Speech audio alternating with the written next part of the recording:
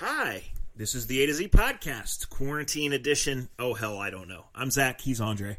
We're on most of your favorite social media platforms, at Akron Jackson, at Dre Knott. You can find this podcast at the purple podcast button, at A to Z podcast.com, at facebook.com/A to Z podcast. Shouts as always to Scene, to the Honeymoon Grill, to American Fireworks. Support them like they've supported us. Thank all of you guys for your support, to us, to our sponsors, to everything A to Z has been involved with through the years. We know that most traditional graduation ceremonies, or all traditional graduation ceremonies, are out the window. American Fireworks can hook you up for your parades on side streets, you're blowing stuff up in the garage, or whatever it is that you're going to do. Dre, I don't know what day it is right now. We just had a conversation about pissing days away even when we don't have anything to do. How have you guys been toiling away lately? Man, what it do, baby? That's my Kawhi Leonard. I like I just told you, and I'll say here. Like today was motivated Dre Day, and in a motivated quarantine Dre Day, that means I showered, I shaved, and I actually took care of like 4 things that I keep telling myself I'm gonna do every day that I just don't. The amazing thing is, usually by this point in the baseball season, I'm like, damn, I could use 2 days off in a row. Because usually it's like you get the 1 day off and you kind of do what you do on quarantine. You sleep in a little bit. Mm-hmm. You don't really shave. Kind of, you kind of half-ass everything. And then that next off day, you're like, all right, I'm going to get some shit taken care of. Well, I'm in that mix of like every day is like the first off day in 8 weeks. And I just like sit around and then I'm like, damn, it's noon already. Right. And then then I eat a sandwich or something, do something with the kids. And I'm like, it's only 1:30. But it's like, can I take a nap? We're just like everybody else, man. We're hoping. Today there was some hope. There's been some back and forth about July 1st baseball and possibly being at home. I've learned not to get too high, too low.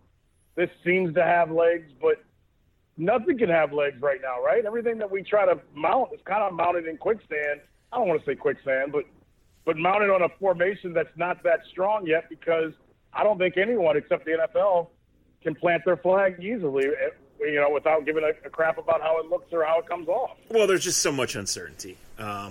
If you haven't been listening to the podcast, and we understand, we've been careful to say that we don't know when we go down these roads, right? And we don't want to speak out of school even when we talk about it. We've shared what we think we know. But one thing we kind of went down for 5 or 10 minutes on in the last podcast, if you missed it, is we both kind of feel like Memorial Day is the day, not for baseball to be back, but for baseball to know, right? And the NBA and the NHL, right?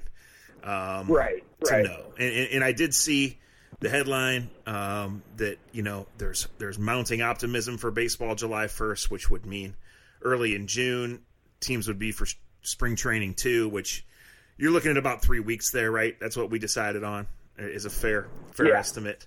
2.5, 3 weeks. Yeah. Get guys in, get arms in shape, get people together, and then we'll see. Baseball to me is doesn't have time on its side like the NFL does, Dre. But if it is going to be in these warm weather sites, if it is going to be in a handful of locations, you can't play. We just talked, gosh, I don't know how many podcasts ago. I mean, nobody wants to see White Sox Tigers on Black Friday in the snow, if you can even get it in, right? In Chicago or Detroit. But if that's in Arizona, well, maybe that's a completely different story. Well, yeah, yes and no. I don't disagree with you, but I don't disagree with you in a normal year. In the year that we have right now and how we're jonesing for anything that's fresh, live, new, I think we take everything with a grain of salt in 2020, right? Yeah, I don't want to go watch. Like, look at our weather right now. It's 51 degrees in May. And it's shit. Like, it may snow in the next day or two. And think about how we would be bitching if we did have baseball games. I think the one thing that I hope that this does, and I know it won't, and I'm part of the problem, you are too, is that I hope when we do get our sports back, we get our normal back, but that we don't take it for granted. We don't take for granted the 8,000 people that show up at Progressive Field on May 4th, and it's 50 degrees, and we're bitching about them, nobody's selling the place out. You know what I mean? Like there's a big story, and I'm not talking crap on anybody, I think. I want to say Dustin had on Keith Law, whatever, and they were talking about Frankie and contract stuff. And this shows you how slow a time it is. Before we left Arizona, I had Frankie and I had Chris Antonetti on the record saying they weren't talking anymore. But now it's a big story, and because supposedly Frankie, this is how it was said by Keith Law, Frankie doesn't want to hear what they have to say. Well, I find that kind of interesting because let's all be honest. Does anybody think the Indians can pay Frankie what Frankie wants and what Frankie deserves? Mm-hmm. No sane person thinks it's happening. So it goes back. Thank you. And Frankie knows what you know, and Frankie knows what I know, and Chris knows what you know. So is that really a story, or is that a quarantine story? Well, it's a quarantine story, but I would say to a large extent it's a quarantine story. However, you know how this stuff goes, because we went through it with LeBron 3 times over, right? When it's pending out there, anytime it's asked, anytime it's broached, anytime it's brought up, it's part of the deal. So the answer is yes and no, but the answer is strongly on one side. But, I mean, this is not a normal player, right? And this is a saga. Is it a saga already? Did I use the right word? I don't know. Right. I mean, it's just how it's going to be. No, it's a saga. I mean, like I said, I'm not following on Keith. Keith that did the report is fine. Keith, the producer, probably one of the best producers in radio. Forget Cleveland, period. In radio, Keith is outstanding. Dustin is a great friend of both of ours. I'm not attacking them. I'm amazed it's not a story, people. I think we all know the conclusion of the Frankie Lindor Cleveland Indians situation. We all know the end of the story. It's like watching this Jordan thing. We all know what happens at the end, but we're intrigued. I don't know. I don't know. The baseball, like I said, I hope we just don't take for granted anything that we get sports-wise when we get it back. Because you're right. Your original question, absolutely, for my first 42 years on this planet, I would have lost my mind, Zach, if I had to watch that game or cover that game you mentioned. But after going through what we've gone through for 50-some days, if I got to go back to covering women's college basketball, I will do it, and I will do it to the best of my ability without complaining. Yeah, I guess you look at, I don't know what day it is, but UFC is this weekend, I think. NASCAR is next weekend. German soccer, I believe, is next weekend. Listen, I can tell you something else. Well, I know the Korean Baseball League has been back on, and it's back on DraftKings and FanDuel, and ESPN picked up the games, which doesn't surprise me. It's just something that doesn't apply to me because it's on at 1 in the morning or 4 in the morning, and I'm asleep during those. We got something Friday. We got something coming Friday. I hate to cut you off. Okay. Friday, we can get pay-per-view, and we just got this from a good friend of the show, one of the best friends of the show. We can get pay-per-view. Why can't I find this? Outlaw Sprint Cars. You want to watch that? We can get it for pay-per-view, $20 Friday night. And no, I don't really want to watch it, but I might. Hey, you go bet on it. I'll show you all the cars, and I bet we can get a bet going. I mean, that's where we're at. And then, and literally, Pete texted me. It was like, "Yo, this is going down Friday. I might get it." And I'm like, and usually I laugh. I was like, "Well, shit." He goes, at first it was like, he said it was $30. He was like, "Well, if you get it before midnight tonight, it's $20." And I'm like, "Well, I waste $20 all the time." Right. I might do it. Like, that's where I'm at. I might do it. Like, I'm really at that point in life. And the Korean baseball thing, dude, we don't care if it's live ESPN. Play that shit at 7 p.m. Yeah. Like, the playing at 1 a.m. is cool. I just don't get up. I barely can get up by, 7:30 when life is normal. And, I can't get up that early. I can stay up that late. I can stay up till 5:30 way better than I get up at 5:30. Put it that way. I have tried to make sure that I've had a steady bedtime, that I've slept well through this. Right. It hasn't been always. In the draft, 2 of the nights I worked till 2:30 in the morning, and I'm too old for that shit. That's for sure. But I have made sure that I'm getting up not super early, but early. That I'm having the day for when I do have to do stuff. I'm sneaking in probably 1 nap a week, sometimes 2. Certainly not every day. But most nights, Dre, 10 o'clock, I'm just ready to go to bed. And, I missed the second Last Dance last Sunday because I laid down to watch the first. And by the time the second started, I said, I'm not fighting this anymore. And so it's just, listen, as a sports writer, sometimes you work late. And as a drunk sports watcher, which I am, sometimes you stay up late. But, like, there's no live sports to cover, and there's no live sports to watch on the nights I'm not working. So, 10:30, 11 o'clock is just not for me for anything other than maybe some bad TV, but usually I'm totally lights out and ready just to be done. You are. You've always been that way, though. If there ain't shit going on, you've always been that's when I sleep. That turns down. Right. And God bless you for it. I'm the opposite. I can't sleep. Like, I can't. I find myself up till 2:30 every night just because because most of the day I try to stay off my phone.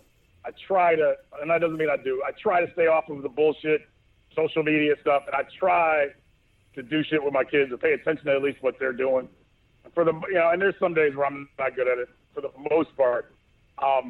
And what happens is, like, as soon as my kids finally go to sleep, like, I gorge on all the bullshit I missed all day.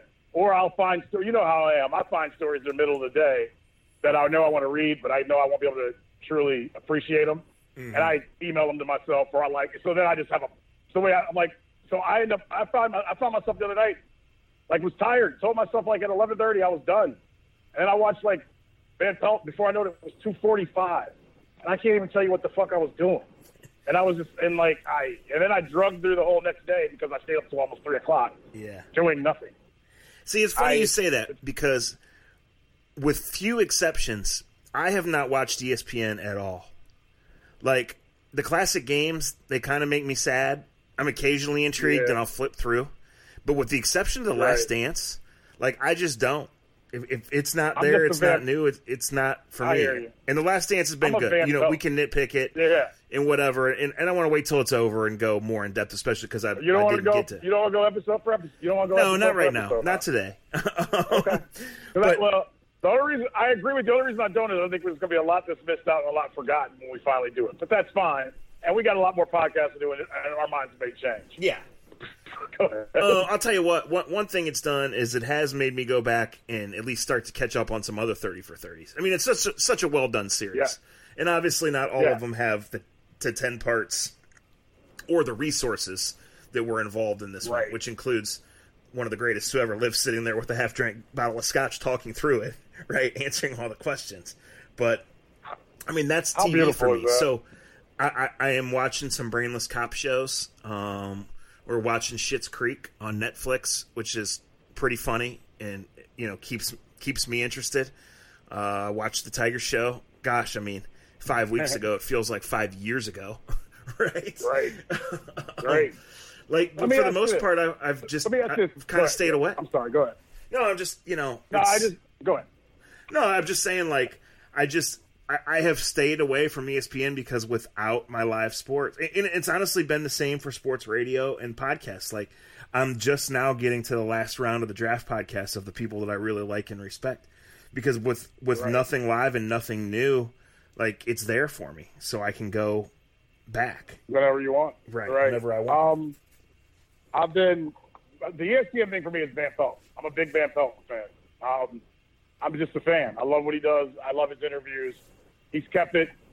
It's worked for me. It's the one norm, because it's hard to get out of some of the norms of your life, right? That's been one that's mine. Otherwise, I don't. Watching the old games comes and goes. We're doing a 22-game win streak right now on SDO, which has actually been kind of fun for me to watch, just because, and not for me to watch for me personally, but I always say this: when you're in the midst of covering stuff, and you're just doing your job. It's fun to kind of go back and see how you did things, or see how you would have, like, I don't know if you ever go back and read articles for 3 years ago, but for me, I go back and I'll watch a report and be like, God, I wish I would have did this. I wish I would have did it this way. And I don't have as much emotion attached to it if I try to watch it hours after I did it. Right. So I've done a little of that, but I can't watch a whole game through. Something came into my mind, though, as we were talking about the 30 for 30s and the Jordan one. And the guy that was doing the interview, I can't think of his name right now. He was just like, dude, I wish I could remember so much stuff. I was freaking the fuck out the first time I sat down for 4 hours to interview Michael Jordan. Yeah. If you could sit, I was so cool with his honesty about it. Because I was like, fuck yeah. But let me ask you this, and this just came to my mind. And we want to do the 30 for 30s. We've never made a secret of that. Even if we just made cheesy ones about people from Northeast Ohio, when we ran them just on Sports Time Ohio, we think they could be fun and they'd be interesting. But if I said you got one person, one former athlete, whatever else, that you got to do a 4-hour documentary on, and you got to sit with them for 20 hours to interview them, is there anybody that jumps out to you that you would want to do? You mean besides Uncle Bern? Besides Uncle Bern, yeah. You kind of caught me out of nowhere with this one. Okay. I mean, for me too. And I'm going through my mind who I'd want to do as well. Because you got to have somebody with some depth and has a lot going to them to sit with them and do something like that. You can't just do, Right. Well, see, and that's the rub with this thing. Like, Michael's what? In his mid to low 50s, right? Yeah. So, like, that's kind of the wheelhouse. Because you obviously you need the story to be over, right? And you need the story to be lengthy. Right. But you don't want it to be too far gone. The person, the story, the participants, all of that, right? I mean, let's just be honest. The early 1990s were a long time ago. So, this is... Yeah. So this is really good. Like, it's there, and it's a different world. The uniforms were different. The arenas were different. Watching the Palace the other night. Like, the Palace was the last of that generation of places like the Coliseum. The Palace was the upgraded Coliseum, and that was the last one, at least that I know of, that was made like that, right? And it got blown to smithereens a couple years ago. Yeah, it was one of the last ones, yeah. Yeah. So that's the thing. Well, they were at the Silverdome before that for a while. Yeah, and I mean, and I've said, what makes this so good is this was our wheelhouse. This was our middle school years, our high school years, when these athletes were 10 foot tall and bulletproof, and this was our lives. Waking up and watching SportsCenter, reading the Beacon Journal, doing that stuff. So, well, I mean, I would probably want to dive into that era of Cavs, frankly. I was not a huge baseball fan. I was a baseball fan, not a huge one. It honestly, for me, it might be Ricky Williams, because I was still a fan then. I was a huge Texas fan and a huge Ricky Williams fan. We know there's many layers to him. I don't know if he remembers what he did yesterday, right? But but he's intelligent. He's crazy as shit, but he's intelligent. It could be good. That could be good. And when you think about, his record-setting college career, followed by a relatively quick flame. I mean, he had some good years in the NFL. The expectations set upon him by that trade. He wasn't the superstar. He wasn't the superstar we thought he was going to be. Yeah. But he was a solid dude that played running back for a long time. Yeah. And even in his last couple of years, he still was above average running back. Never a complete star. And Miami tried to run him up there under the ground in the beginning. But he was a solid pro, to say the least. One game, and I think it was 2001, is when the Rams were still loaded. I was in St. Louis on our bye week, actually, and the Saints went in there and beat them, and it's because they played keep away the whole day, and Ricky ran for like 150. I don't think he was a premier back for much longer than that. I could be wrong.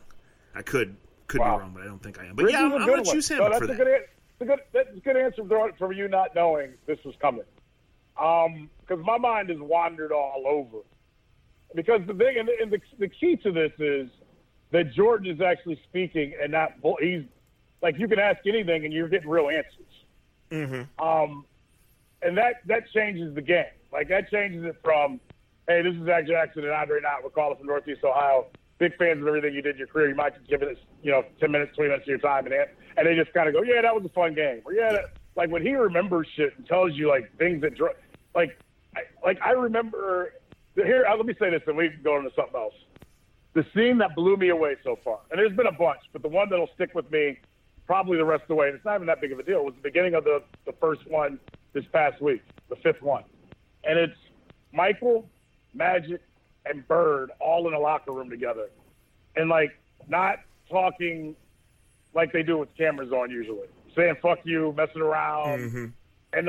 And you just hit on, it's so big for you and people in our age group, because those were our icons growing up. Those were the guys you went outside and tried to shoot baskets like. And to see those three at that time and day, Bird's the coach of the East. Magic is doing whatever. Magic is like working for NBC right after he just found out he had AIDS, and Michael was truly taking over basketball. Right. He got this 19-year-old kid, Kobe.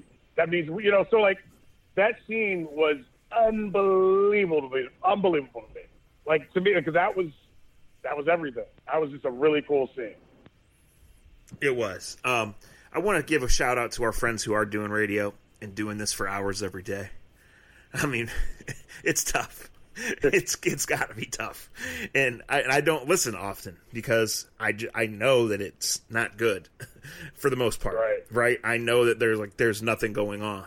So yeah, but shout out to you guys for keep fighting the fight. And I've tried to honestly go on every time I'm asked as a guest because I know they need people to fill the time and keep the conversation going. And the NFL, as it usually does, has been the conversation piece. The draft was only 2 weeks ago. Again, it feels like 10. Right? And the schedule is going to come out tomorrow, and that, of course, has led to the typical, ridiculous banter and fake accounts where people take hours of their lives to do fake schedules, looking for clicks and retweets. Right? I'm waking up at 6:45 to hear Carmen and Lima break down the schedules, break down the record of the Browns in 2020. Playing the schedule. I can't wait for that. Let's be honest, like so many other things that the NFL does, it's a big deal. It's not 3 hours of TV Thursday night big, right? Right. But it's a big deal. Right. We talked about this when I came on the radio with you. Like, national games to the players are a status thing. Sunday night football, Monday night football, they know that their peers are watching, right? They know that the extra TV cameras are there, that the extra TV coverage is there. That their peers are watching and now tweeting about it. That's what's changed over the last 10 years, right? And it's a big deal for the fans, too, because, that's what you have. You overproject. You get excited. You get in silly arguments. You start thinking. And, it has been a positive offseason for the Browns. Now, we have to keep in mind, both in debating the schedule and in the reality, that the Browns were last seen getting blown out by the Bengals, right? But there have been positive moves since then. That this team should be more full of grown-ups from top to bottom.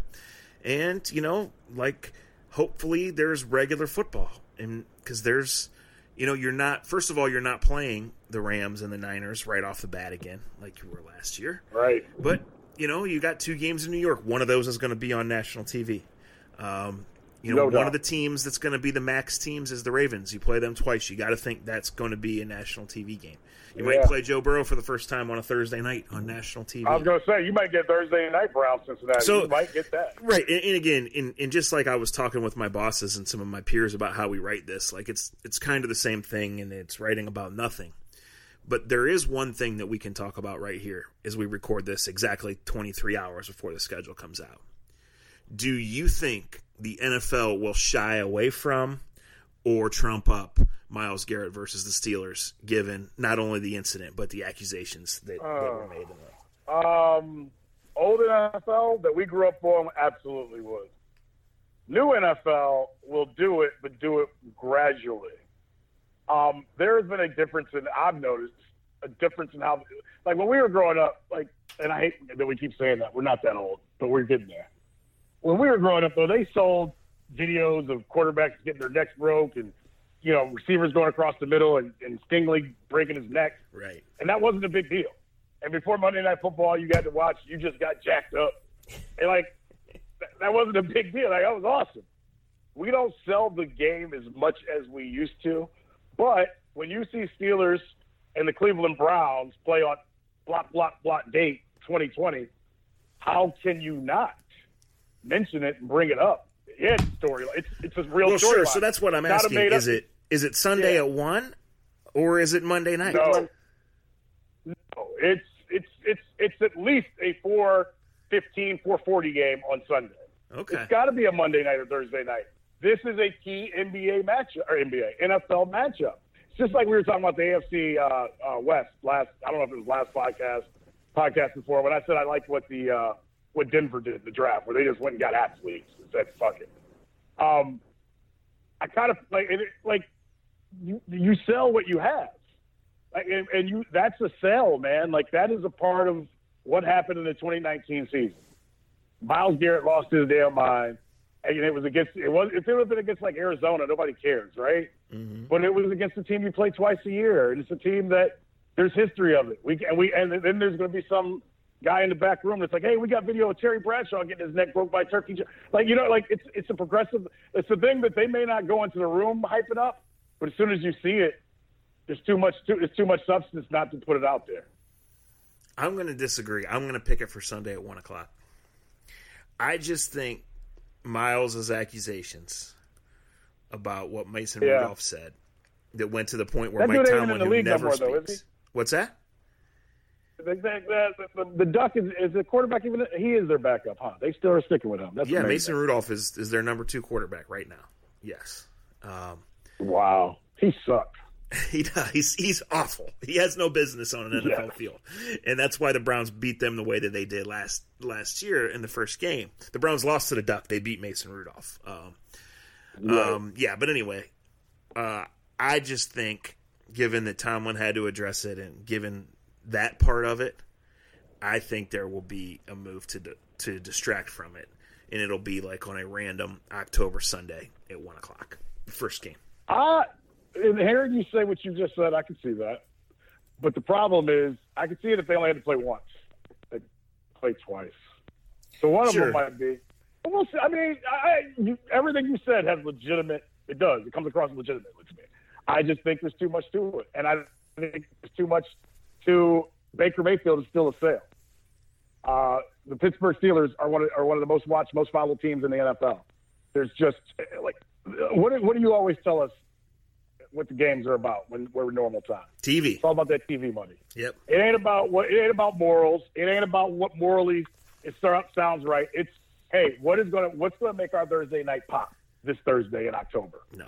So you're right, but and people right now are hungry for money, by the way. And right. And one more thought, another thing I'd love to be wrong on. I would love to say that I covered a Thanksgiving game in Dallas, and I know you went to one the first year the stadium was open, and that was great.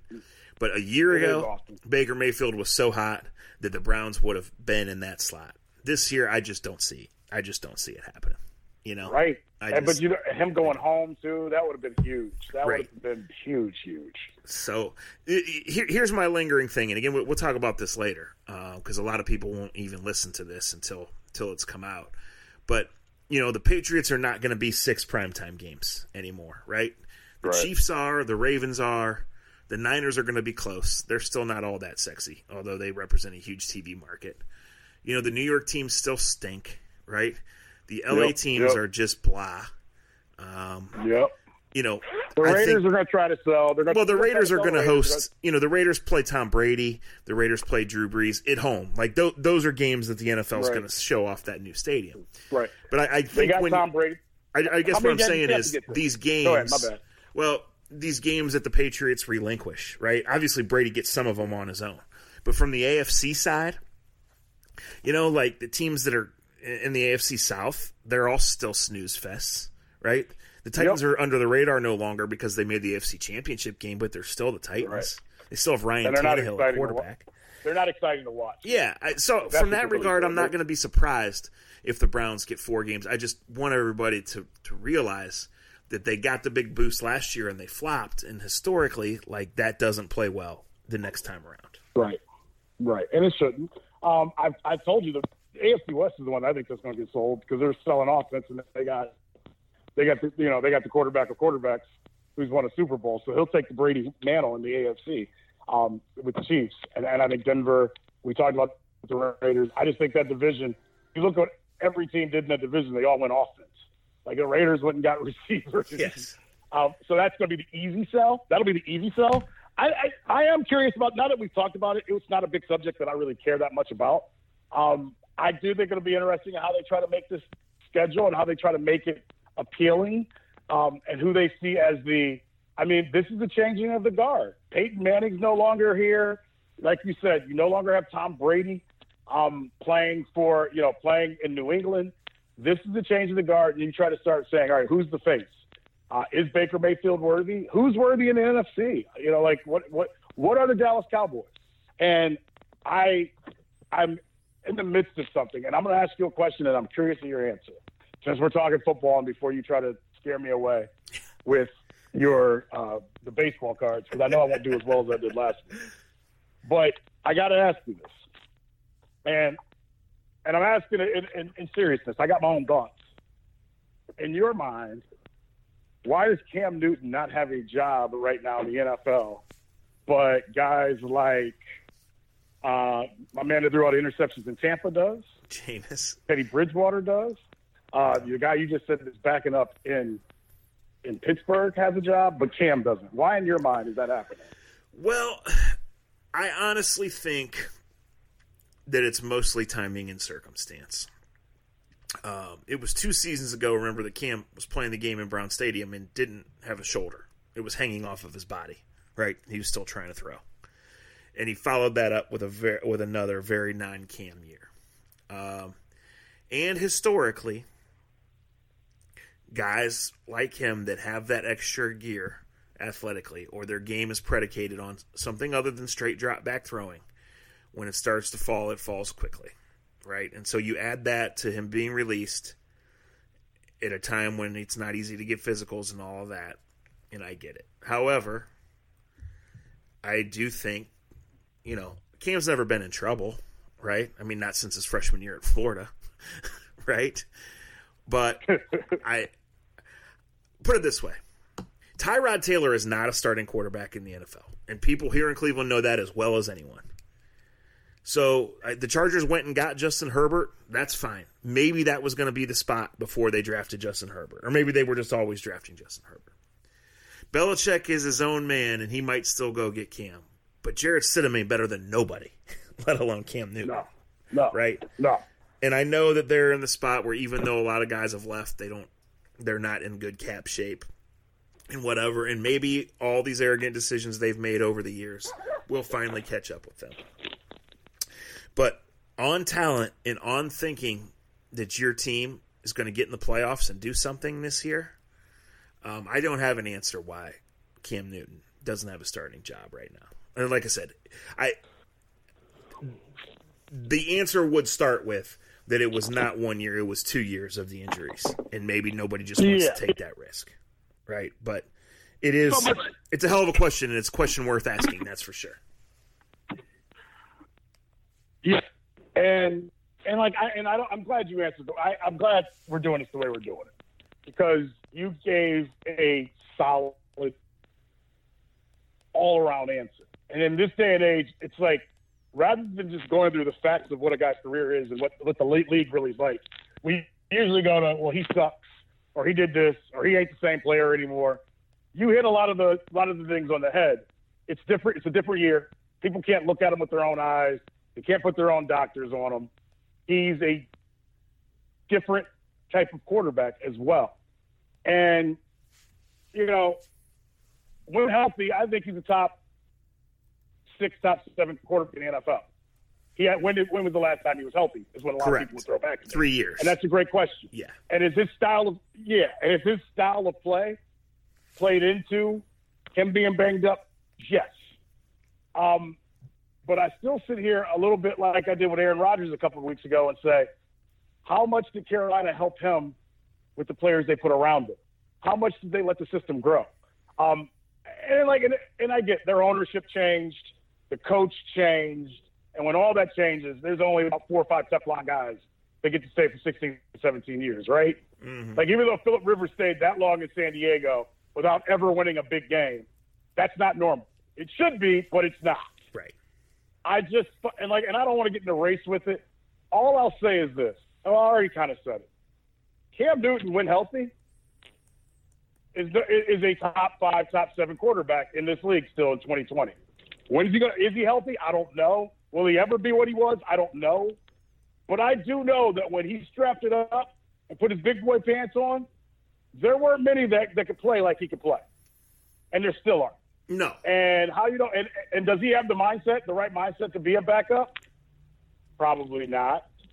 And look, somebody and this is weird to say, but I feel like Cam deserves to have a job in the NFL. But I will admit, and this is the world that we're in, and whether it's a black or white thing, whatever else, you take it for what it is. Cam just isn't everybody's cup of tea. Correct. Right? Correct. Whether he's I don't think he's a bad guy. I think he's his own guy. I think he's got some me in him. A lot of guys have some me in them. And it's different when you got some me in me and you're a receiver or you're a DB or you're an outside linebacker. When you're the face, I mean, think about it. I'll never forget. Before he got drafted, the number 1 overall pick, the Carolina Panthers owner, who's no longer there because everybody found out he was a vile human being. The nicest word I'll use. He basically said to Cam, as a black man, I can't draft you. You can't start getting tattoos and earrings and all that stuff. Mm-hmm. I can't make you the face of our organization if that's what you're going to look like. Right. Like he said that to him. I mean, could you imagine saying that to Johnny Manziel or saying that to somebody should have said that to Johnny Manziel. No shit. But that's what that vile human being said to Cam.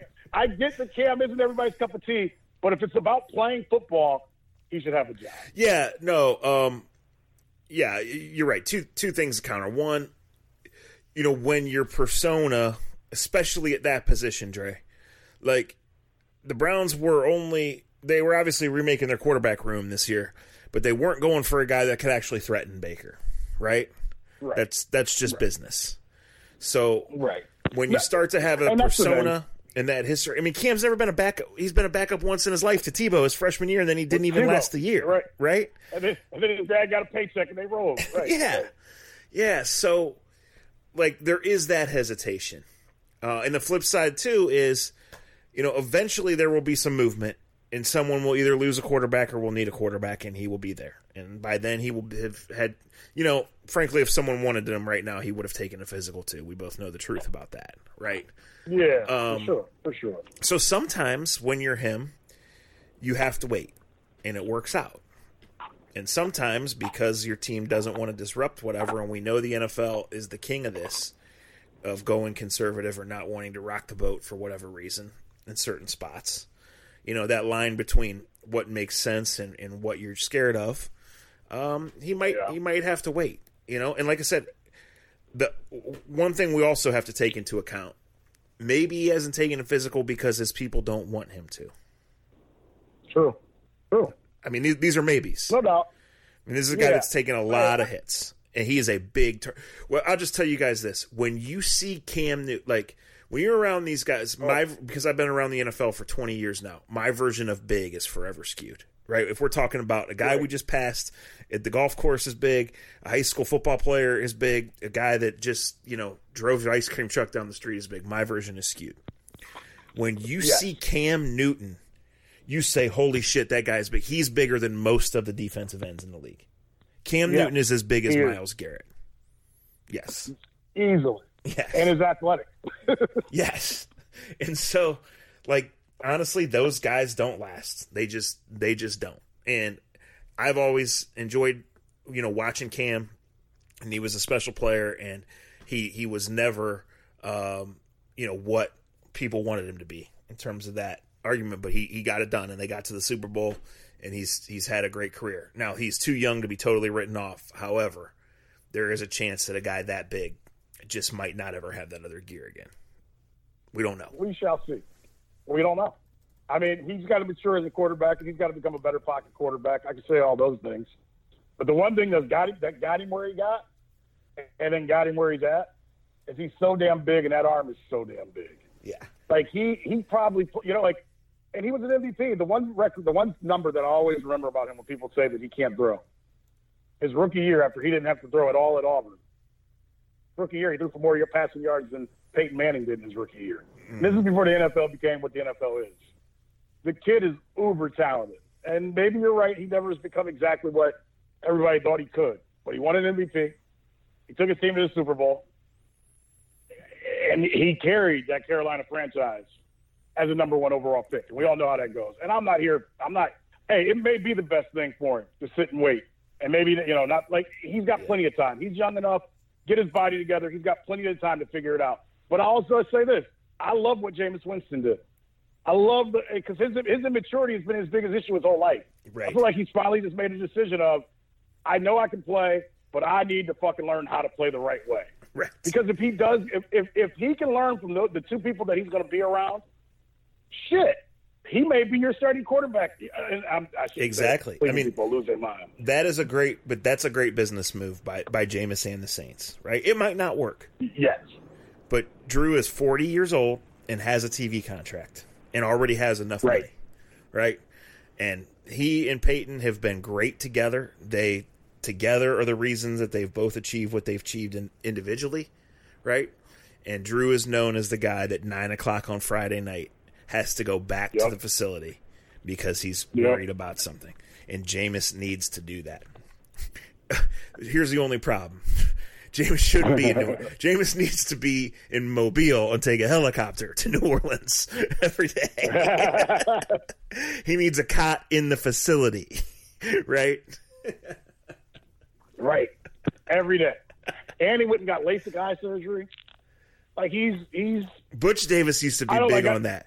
Butch Davis used to say, well, I mean, you know, two of our receivers, we asked them to have the surgery. I mean, they just couldn't see.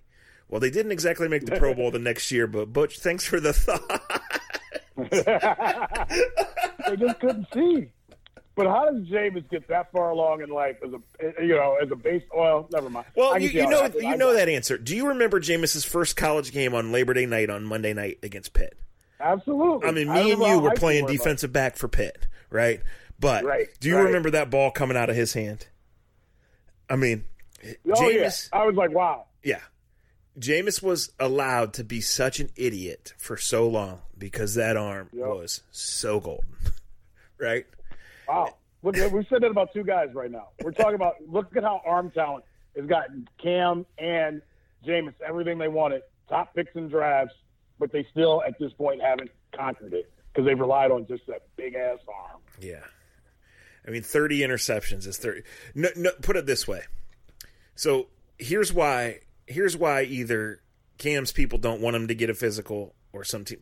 Because, you know, the Panthers changed owners, all of this. He's been hurt for 2 years. Like, no GM was going to risk it on Cam right now, or we would have known months ago that it was headed that direction, right? Right.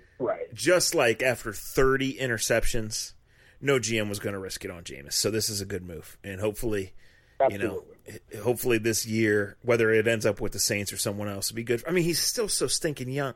He was a number one pick in 2014. He was 21 then, right? So, he could play 15 more years. Yeah. Right. I mean, and for kids that don't realize this, and I think we get caught up in this bubble, we all do because we're in the fishbowl. Look at a guy like Steve Young. Like, there's plenty of guys. Warren Moon played. Like, if you take a quarterback, if you figure it out, you're usually better in your third. Like, we're making a big deal about Brady, and Brady is extraordinary. But most great quarterbacks play forever if they know how to take care of their bodies and once they learn the game. But I think of Steve Young running around, getting the shit beat out of him, playing in Tampa and playing for the LA Express.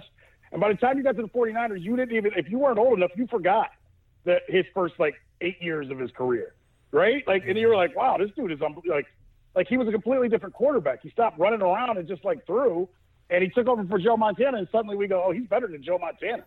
Right. I guess I'm just giving that side note of because the guys drafted in the first round, because we know everything about them, and we judge them and say they're done, there have been many a quarterback that after failing, quote unquote, have bounced back, and before you know it, they're 34, 35 playing in the biggest game of the year.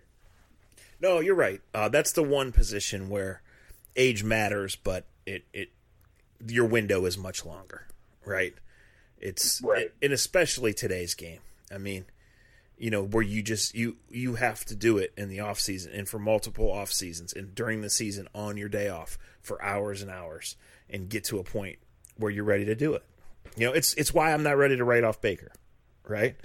I don't know that he's no doubt. Don't know that he's going to do it. He's going to have to do it better than last year, but he's only been twice through this, right? Yeah. And Zach, look how they set him up. I mean, you go for my man Phil Savage. You can't get much better cockpit than what they're giving Baker to go with. Yeah. Man.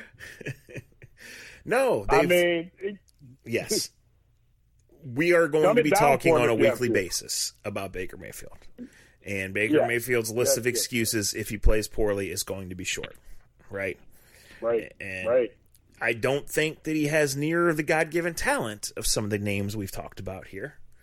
But he has proven accurate. He has proven that he wants to be the doubted guy and the bad guy rather than the loved guy and the favorite guy, right? Right. So we'll see. I mean, his whole shtick is cute when it's going well, and nothing was cute last year. I mean, he was again, I just said the Browns were last seen getting blown out by the Bengals, and Baker was trying to fake chest up a beer vendor in the tunnel after the game. Right? Oh, yeah. So, Don't remind me. We got some growing up to do. But, that cockpit, they've done a good job. And, they really have. Odell, since last October, has been saying 2020 is his year. He's the only person on the fucking planet that 2020 is his year. I saw that, and I was like, that's what you're talking about, motherfucker? Good for you. He's the only person on the planet that 2020 is here, and Rashad Higgins and his agent are the only people on the planet that think he had other options. But we'll see. Right. Because... Right. All right, on that note, take me to the Cards. Because I can't. I won't get myself in trouble. All right, so if you're new here and if you're still listening for some reason, so we play Glory Days here. It's sponsored by American Fireworks, our friends at AmericanFireworks.com, who we mentioned early in the show. They are still open all the time, and they will get you taken care of. Tell them A to Z sent you. They would love to hear that. But for our Glory Days segment in the last one, I went to my parents' house, and I dug out a box of cards. And I put them in 3 piles. And as I picked them up, we read them. And Dre was like this incredible encyclopedia of remembering what year, what number of jersey, what the guy's big name was. And it just so happened one of them was Terry Francona. That wasn't intentional, whether you believe that or not. But it was Neil Anderson. There was a Sarunas Marciulionis rookie card. Oh, yeah. So, again, I have some piles here. I'm going to reach for one in a minute. There might be some random hockey card or something else, but...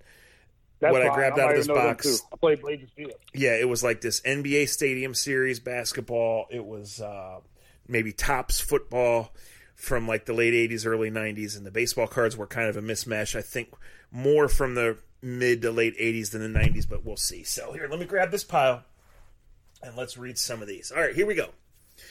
Dre, the first one, football. Topps card, 1988. A quarterback from the Dallas Cowboys named Steve Ballure. Number 4? The Steve Ballure? He's wearing 16 in this. Yeah. He was... It looks like he played in 2 years. Say the last name again. Pelluer. Pelluer. Steve Ballure. Yeah, he was the backup behind Danny White and all those guys. Yeah. Drafted in 1984 in the 5th round. Looks like... threw for 27 and 86 and 31, 39 and 17 touchdowns in 88. So that's when the Cowboys were mud, but he was playing. Yeah. Yeah, they were real bad. That was in between the Danny White and Troy Aikman. To Troy, yes. Is that the year they drafted Troy? 88, 87 or 88 would have been when they drafted Troy, right? Right. So that was the end of a reign, to say the least. That was a bad time for the Cowboys. All right, here's a good one. Topps Stadium Club NBA card from 1993 from the Orlando Magic, Dennis Scott. Oh, my favorite. Went to Georgia Tech, known for the long ball. You also see him on NBA TV now. But at Georgia Tech, he formed one of the baddest Mamma Jamma teams. I love that Georgia Tech team. They had John Sally, I believe, on that team as well. I had one of the white boys and the brothers that could play. That one of them played at Akron U football, I think, as well. That was one of my favorite teams. And they had a great point guard. It was Kenny Anderson. He and Dennis Scott would have been together. Yeah. Yeah. And Dennis Scott was like Shaq's boy when they got to Orlando because he was the dude that could shoot threes. His body, though, failed him. He got chubby. He looked like he went to Swenson. He looked like he went to Swenson and Popeyes a lot. But I love D3. D3 is a favorite, and I love watching him on TV as well. I get when they were players, when I think, I've seen Dennis on TV now, and I do remember the Georgia Tech thing. I get he and Nick Anderson confused as players. Oh, Nick Anderson was a beast in Illinois, right? Yes, but they were NBA teammates for a while, or am I making that up? No, they were in Orlando together. Yeah, that's what I thought. Yes. Yeah. And Nick Anderson was the 2 guard who missed like 5 free throws in a big playoff game with playoffs on the line. Yes. Was a really good player, athletic, played defense, needed him to shoot better threes. Penny getting hurt screwed up the whole East. And maybe Michael doesn't have all the success he has if Penny stays healthy, and that Orlando team was right when he came back. Hey, every team in the history of anything has had a little luck on their side, that's for sure. No doubt. Another No NBA doubt. card. Unfortunately, he's sitting down for this picture. His name is Mark Eaton. Mark Eaton, 7'4", Utah Jazz. Biggest man ever. And this card has him at 7'3". But yes, number 53 with the big-ass beard and the big elbows, right? He fit Utah. He looked exactly what, when I think of Utah growing up, that's what I thought was Utah. Was big white mountain man Mark Eaton. Yes. Okay, we're back to the NFL. They're like Minnesota. They only got like 2 black people. One of them is the mailman. Go ahead. Yeah, and they're feuding with each other. Yeah, exactly. Okay, back to the NFL. Pro Set, 1990. Carl Banks. Really? What, Carl Banks? Yeah, Giants Carl Banks? Giants Browns Carl Banks. Yep, Giants Carl Banks. Oh, Giants Carl Banks, one of the baddest mamma jammers in the world. They had one of the greatest linebacking cores. Everybody talks about Lawrence Taylor, but they had Pepper Johnson. But Carl was solid as could be, solid man today, was a big part of some of the best defenses we've ever seen in the NFL. He was the guy Bill Parcells would tell you he could trust. LT was the guy that they just hoped showed up at 1 o'clock on Sundays. Yep. Carl, solid as could be. Did he go to school in the ACC, or am I thinking wrong? Where did he go to college? He played at Michigan State. He's from Flint, Michigan. That's right. Okay. Makes sense. And Carl is now 58 years old, so we're really fucking old, too. I just want to throw that in. No shit. On this card, the action shot, he is taking the ball from Kurt Warner, not the quarterback, the Seahawks running back. The Seahawks running back. Wow. That was one of my favorite teams, that Seattle team. They had Kurt Warner. They had the receiver, Steve Largent, with the little mask. Dave Craig was the quarterback. They had a guy, and their safety was from Akron. Was a big hitter. Gosh, his name has escaped me. I'll think, but go ahead, keep going. Okay, so this next one I'm sure you're going to get. We're back to NBA GM Session card, 1994. Forward, Tyrone Hill. Tyrone Hill, one of the ugliest motherfuckers that ever put on an NBA uniform. Went to Xavier. He looked like a skeleton, but man, that dude could rebound. He would put you on your ass. He was old school NBA. I loved him, and I still stand by. He is one of the ugliest dudes ever put a uniform on. Score is the brand. NFL looks like 1990. John Offerdahl. John Offerdahl for the Miami Dolphins. Yep. Yeah, linebacker, 54, I think, had a neck brace. 56, neck brace yeah, 56. 56, yeah, had one of the worst defenses of all time, and Dan Marino was slanging it back then. All true. That's all true. They had the one dude I loved, Jim Jensen, that played both ways. It was like their third down. He wore 11. He was like their third quarterback. He was like the third down running back too. I love that team. Yeah, the neck roll. Zach Thomas wore it a little bit later. Right. But yeah, Offerdahl, 56. Let me look again. Where did he go to school? Western Michigan. Florida. Wow. Really? Western Michigan, a MAC number guy. 52 wow. overall in 1986. Yeah. 4 Pro That Bowls guy was around. number 52? Yeah. Really? I didn't realize he was that good. But I got a baseball card here. Fleer 1990. Mike Witt. Mike Witt. Pitcher? Mike Witt? Pitcher. Yeah. Texas Rangers? Long time. Angels in this. It's like he broke in 1981. So yeah, he was around forever. Yeah. There's not so many baseball cards. And, there's a guy named John Moses baseball in this pile. Same company, same year. You remember him? Because I don't. I remember Lloyd. John, was he black dude, played second base? No, John Moses, white guy, outfielder for the Twins. Looked like the Mariners bounced, a few years with the Mariners, bounced in and out of the majors, and then 1 year he hit 316 with the Twins. So really, yeah, you got me on that one. We don't know John. And then we'll close on this one. NBA Jam Session 1994. Horace Grant.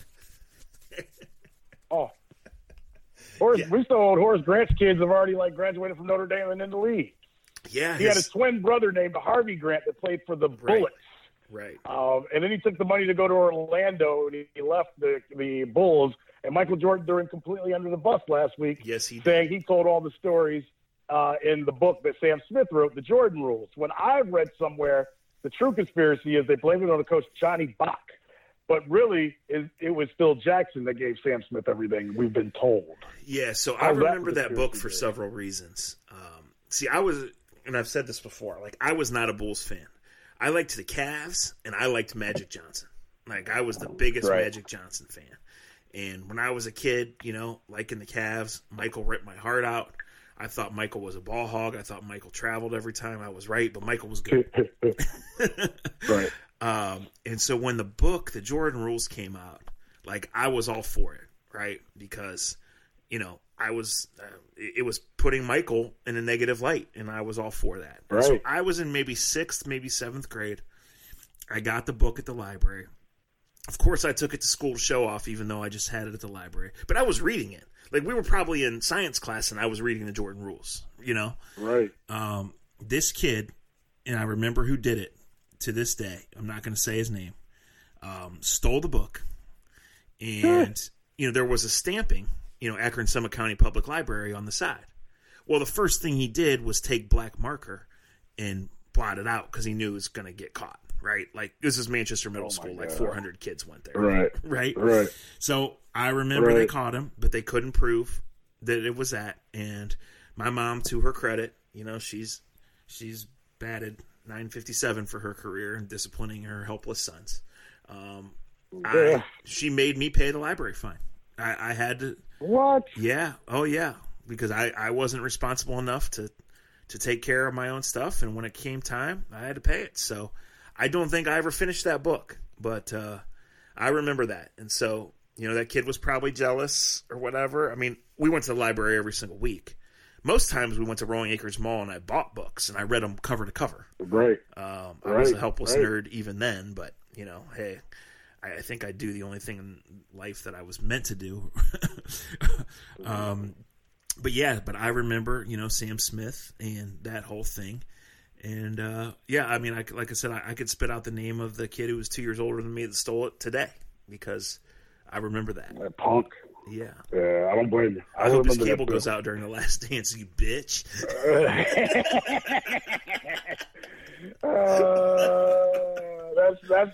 That's a good way to end this one on. Yeah, guys. So hope your cable goes out, bitch. We'll see. We'll see what happens in sports. We'll see what happens when we pod. Sometimes we don't talk sports. Sometimes we have something to argue about. We just both, frankly, had 45 minutes or so free tonight. We wanted to do this. So we appreciate you guys. We appreciate your sponsors. We appreciate everyone that's helped this become a thing. We all look forward to getting back to sports. There's another, while we recorded, after we talked baseball at the beginning, another report saying the teams are starting to hint to the players, stay in shape. MLB is going to pitch something to the association within a few days. Again, it's like everything. The NFL schedule and these NBA plans have been hatched or shot down or, leaked, however you want to say it. Like, everything comes with such uncertainty that you don't know. But we would love to ship Dre's ass out somewhere. We'd love to get him working, keep him busy. We would love to have baseball to watch. I mean, I would love it's. Hopefully, these are the last few cold days. It's supposed to snow on Friday. Did you see that? Right. Yeah, I did. I want to be sitting outside listening to Tom Hamilton. I do. So absolutely. We appreciate you guys listening to us as always. If you get a chance, support Scene, support Honeymoon Grill, support American Fireworks, support everyone. To you guys doing the real work out there, we thank you. We tip our caps. We support you. We tip our caps. And if this is a 40 or so minute distraction from something real going on in your life, we're glad we could do it. We're rooting for everybody all the way. Be nice, stay sane, and thanks for listening. Konnichiwa, Hollywood.